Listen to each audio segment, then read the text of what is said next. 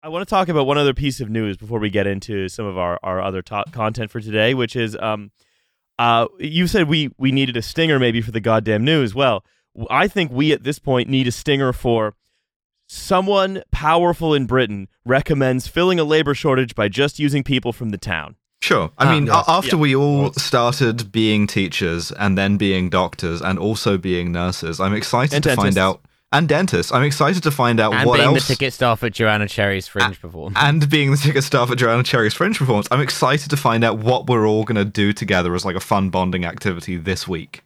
So, First Glasgow, the company that runs the Glasgow buses. One of them, because we managed to split it between like 5 different companies since we abolished corporation buses, which has been very fun. Oh, that sounds efficient. So, one. Yes, it is. None, do any of them take like cashless payments? No. Do any of them interchange tickets with each other? No. That's beautiful. I love it. Do you want to get somewhere? Fuck you. Yeah, but I like collecting transit passes, so that's like a lot of different passes I can get. You know, it is nice. They if don't you're have sort of like passes, Roz. You have to pay in blood. Oh, fuck that. Yeah. Yeah, you are dumping in pints, my guy. Not the good kind.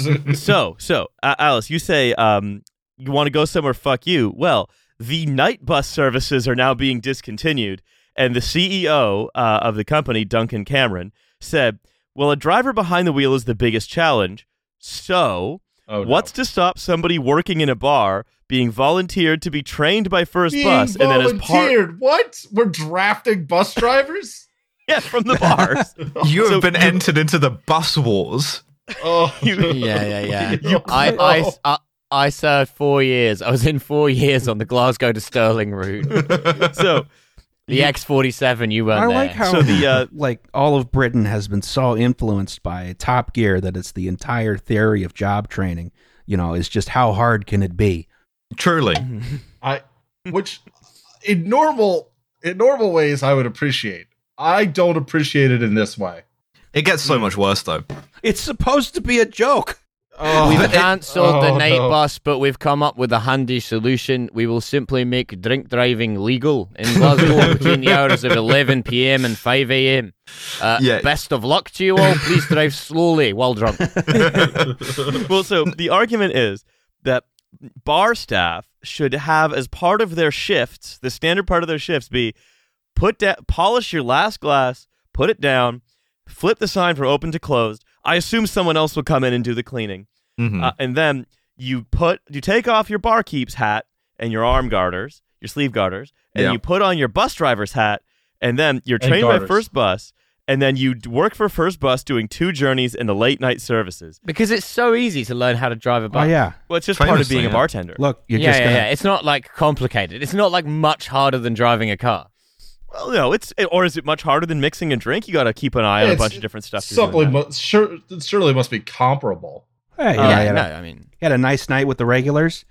They bought you just like 2 pints or so, and you go out and do your route, and you only hit 1 or 2 bollards, you're fine. You're sliding, baby.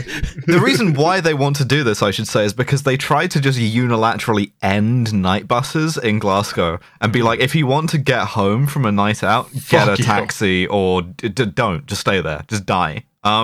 And I mean, first of all, which is great because it's going to bring back a fine Scottish urban tradition of serial killing people by giving them lifts back from pubs, but also this was their response to the pushback of we're going to cancel all the night bus services is we're just going to use bartenders.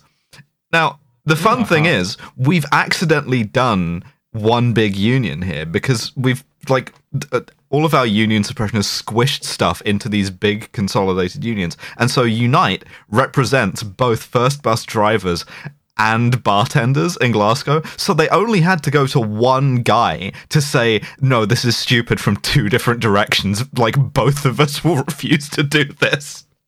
They just want to do the workers and resources Soviet Republic game thing where everyone has a random job every day. This is Marxist. I was going to be writing poetry. This is Marxist, right? 8 hours for tending bar, 8 hours for driving a bus, 8 hours for, leisure. Skilled labor is notoriously fungible. Yes. Once you have skills, you can do anything. So well, I've never driven a bus before, but it's quite similar to a cocktail in the sense that this night bus is full of fruits and bitters. So it might sound like a wacky idea, said Cameron. Yeah, it might. Yeah, it might. A little. Yeah. But it would solve the problem. No, it would not. I beg to differ, actually. Solve the problem and cause a lot of new ones. Yeah. It would give a lot of employment to people whose job is to solve the problems it would go on to create. Yes. I'm enjoying this sort of soy Khmer Rouge type system that we've got in Britain now. Like, it might sound like a wacky idea to murder all the bus drivers, but if you just hear us out. It's just sort of like, to me, it reads as like absolute desperation. It's just management giving up to be like, why have you said that, like, we just use people from the town to do this? And the answer is sort of like, well, it's something to do, isn't it? Like, I don't know. Why not dogs driving the night bus? Yeah. Why not dogs? Indeed. Yeah, I like it. Some dogs pretty smart, get a border collie to do. Yeah. So it is always amusing. These are just two things I love. Britain using people from the town and owners of commercial real estate panickedly looking at their debt service payments. Yeah, and we're like, what, like the third largest city in the UK by population, something like that. And just to be like, it's in the hands of like this one company who's just like, yeah, we're just not going to do this public service that we've been contracted to do anymore. Why don't you try figuring it out for yourself? Hey, what if we combine the two ideas? What if we take all of the ex-urban office parks that have all the back office functions of different stuff in the UK that are now closing down so they can be replaced with ChatGPT, and then let's move everyone into the upstairs and then put like pubs in the downstairs, thereby obviating the need for anyone to go anywhere. Oh, she's brilliant. The mall arcology, yeah. I think you got to put the pub on the second floor and the bus garage on the first floor. It's so fucking stupid though, and it's so alienated from anything just to be like, no, I mean, just do it yourself, just Sofkeeper, like whatever. Yeah. This is actually what we need to do is make drink driving legal, but everyone has like bumper cars. That's sort of what they did in Alberta. I was thinking you would install a breathalyzer in every car, and if you blow hot, the governor turns on, and you're limited to 20 kilometers an hour. If you blow hot, God damn it, Ross. You've got like a big rubber ring around your car. Right. So you bounce harmlessly off everything. So, right. Alice, you guys see those? Do you guys have bumper bullies in the States? Or not in the States, over there? What? You don't know a bumper bully? Okay, so a bumper bully is a thing like that a you mean kid with a plastic ring around him? Sort of. You put it on the back of your car, and it prevents you from getting bumped when people are like parallel parking. Oh yeah, if it lets you park by Braille. Yeah. The fuck? Do you not know what I'm talking incredible. about? Okay. No, I'm just picturing like the sort of the skirt around an amphibious tank from World War II. Sort of. Yeah. Yeah, that's not entirely far off. It's one of those guys' follies. They also have flamethrowers. Oh yeah, I have seen these in Australia actually, weirdly. You get the platinum edition. Where so basically you can just like crash into stuff and then you're fine. Yeah, well, look, Glasgow, these are all great ideas for you to implement.